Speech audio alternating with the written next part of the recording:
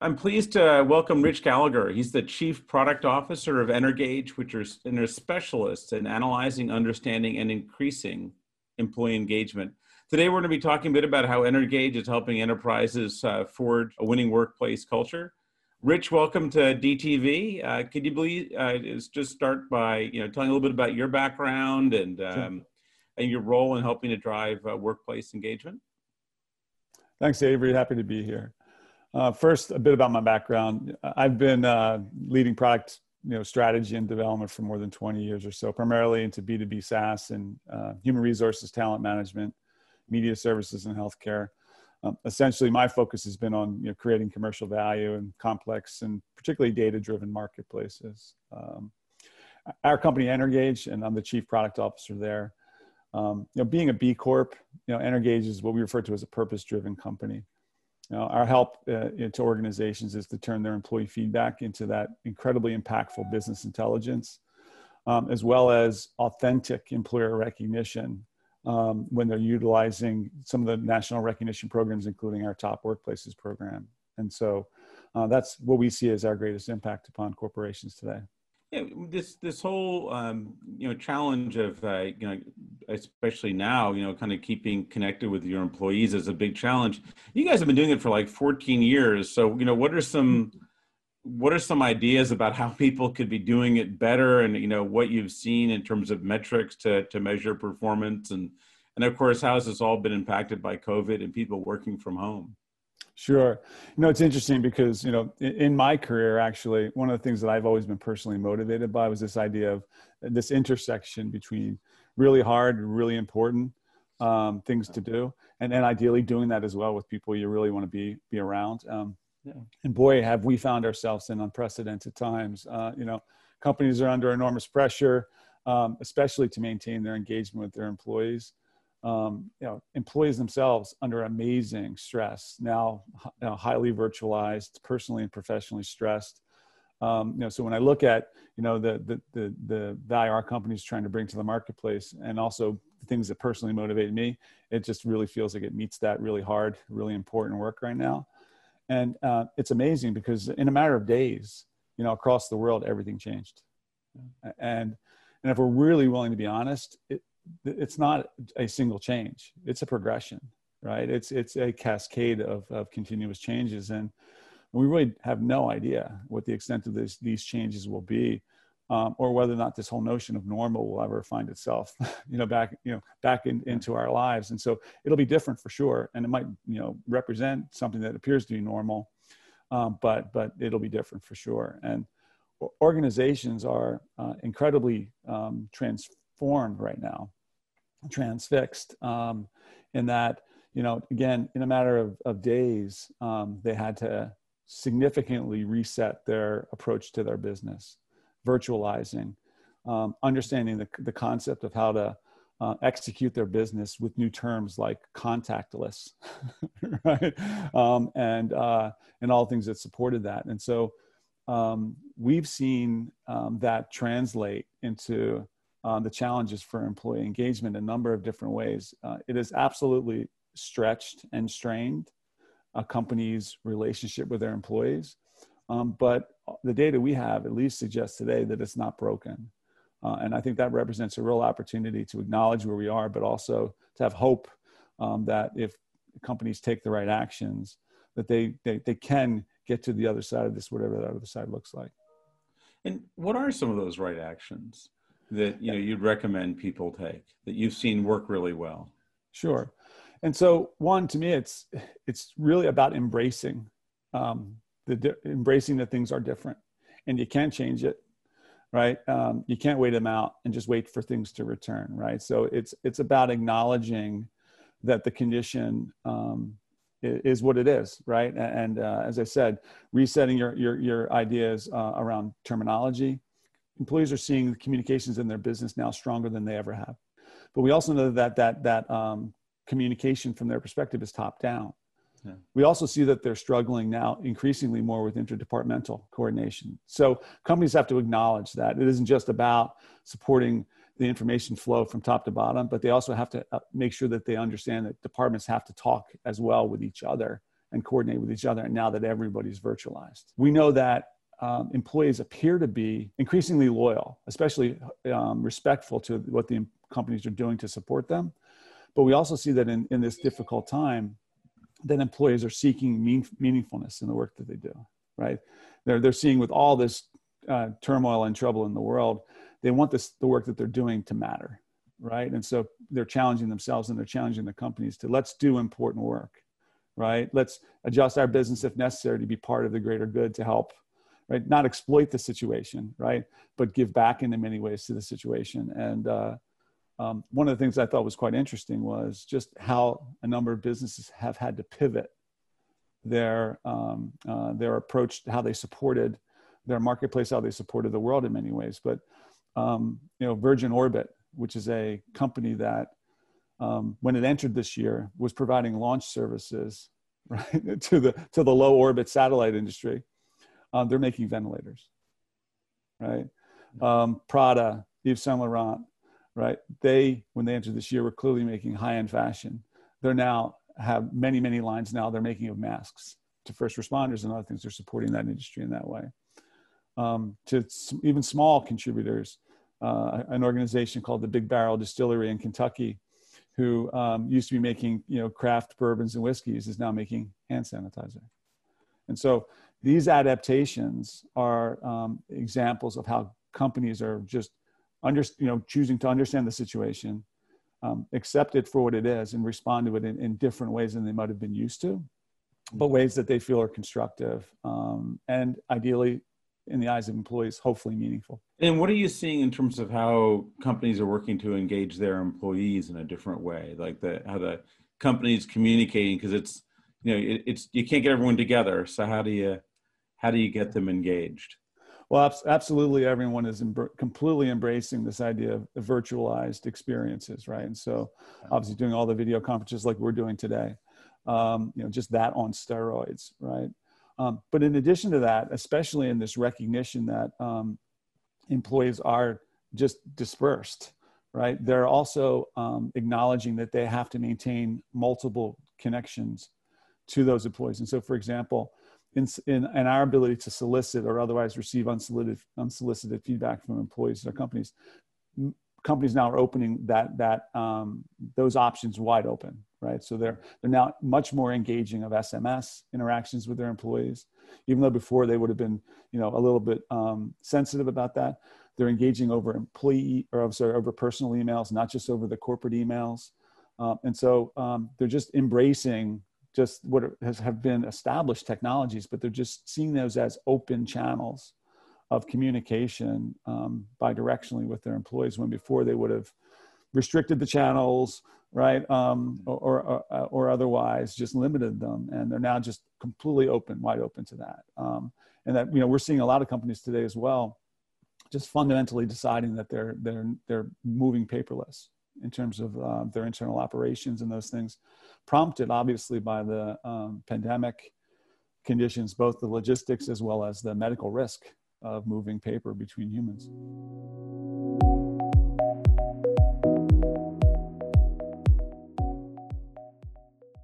What role are you seeing digital play in all of this? I mean, you talked about some of them, but what specifically are some of the tools? I mean, obviously your company builds one. And how are you seeing people use that and other tools to really find out where people's hearts are? Well, I think maybe in support of the tools, what we're doing is we're relying or choosing to incorporate much more sophistication behind how we process the information, right? So it's one thing to have wider open channels of communications with your employees, but if you're not prepared to collect it, analyze it, understand it, action upon it, you're going to be challenged. And so, for example, we've had a number of techniques for creating these, just again, open channels of communication. We're spending a lot more time applying, prevailing AI, machine learning, whether it be natural language processing, et cetera, to make sure that we're analyzing those channels faster and in more sophisticated ways. Employees want their voice to be heard now, but there's also some complexity right now. There's a lot of stress, right? There's a lot of drama. And, we talk a lot about the pandemic, but we have to recognize that in this time as well, we also have a significant push for diversity and inclusion, right? In many ways prompted as well by Black Lives Matter initiatives, et cetera. And so employees are not just wanting their voice to be heard, but they want their message to be understood. Yeah. And those messages can be complicated, especially if you're dealing with a big volume problem. And so it's easy to open up the techniques, right? The technologies of digital to gather the information, but you now have to move the sophistication to the next level. And what's your advice to employees about how they can use technology to help themselves? I mean, one thing I see is people connecting on a much more human level, because in a funny way, we're all going to each other's homes these days. Yeah, I just had the conversation earlier today when I suggested that line between that person at work and that person you understood existed somewhere at home, right, is now blurred, and that we are in fact interacting with people in this conflation between home and work. I think one of the things that we have to do is continue to demonstrate to employees that they can trust those technologies, that they can trust the company's use of them. One of the areas that we focused a lot on as a company is in the confidentiality associated with those direct lines of communication, right? So that we have our feedback loops at the employee's discretion can be completely anonymous, and giving us the ability to get their most authentic representation of their feedback in a trusted way. And so I do think that companies have to continue to demonstrate that they're willing to take not just the openness of the conversation, but the sensitivity of the conversation very seriously, and make sure that the employees see that they're implementing channels that protect them, that create an air of safety. Because if you do that, then it'll be less of a volume of engagement information. You're going to get quality because it's going to be authentic. So it sounds like you're talking about using AI and ML to try to extract meaning from quantity, and then advocating going in depth to really drill in to understand quality. Am I understanding? Yeah, I think that's right. There's clearly a role for basically human oversight of all of these processes. But today, it's easy to put your head down if you see that the volume's coming in, right? It's not uncommon for organizations who work with us to receive, tens of thousands of free text commentary as part of their feedback loops. And that just becomes an enormous volume problem. And so you're going to at least, help that process and make that process easier by pre-analyzing or otherwise pre-screening the information to be able to help point you into areas that you want to go deeper, right?